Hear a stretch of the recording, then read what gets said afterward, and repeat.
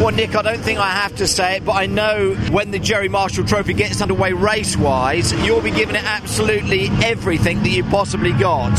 I generally try to, you know. This is our, moment where you've just got to be incredibly privileged to be here, and you might as well make the most of it. So, and we are going to make the most of it.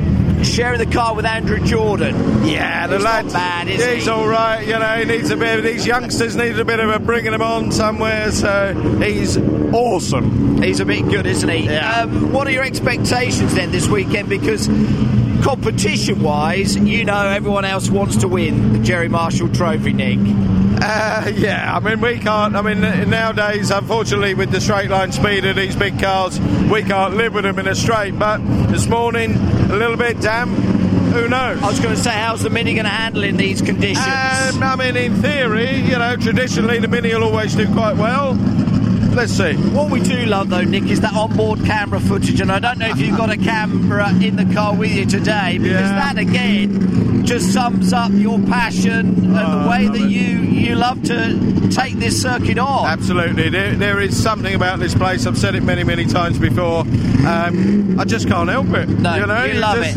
Just got to give it everything you can. You get cross when you go by if the drivers are in the way, but then there's always a big smile at the end of the day on your face. Absolutely. I mean, what more can you do? You know, sometimes it's a little bit frustrating with the immense straight line speed, but we just look for a corner. Yeah, or we can't wait for another corner. Finally, just to say, Nick, sum up these Goodwood events, not maybe just the 75th members meeting, but obviously the revival. I know that's passionate as well as far as you're concerned. Oh yeah, you just can't. It is so difficult to sum it up into words, really, on just how privileged, especially myself. You know, I mean, we're all privileged to get entries and invites into these meetings, and I feel that's, you know, it's so good for historic motorsport. It's so good for the whole promotion of it, you know, and you know, obviously on a personal level, it's very good for us. You know, it moves that Swift Tune name forward into the forefront.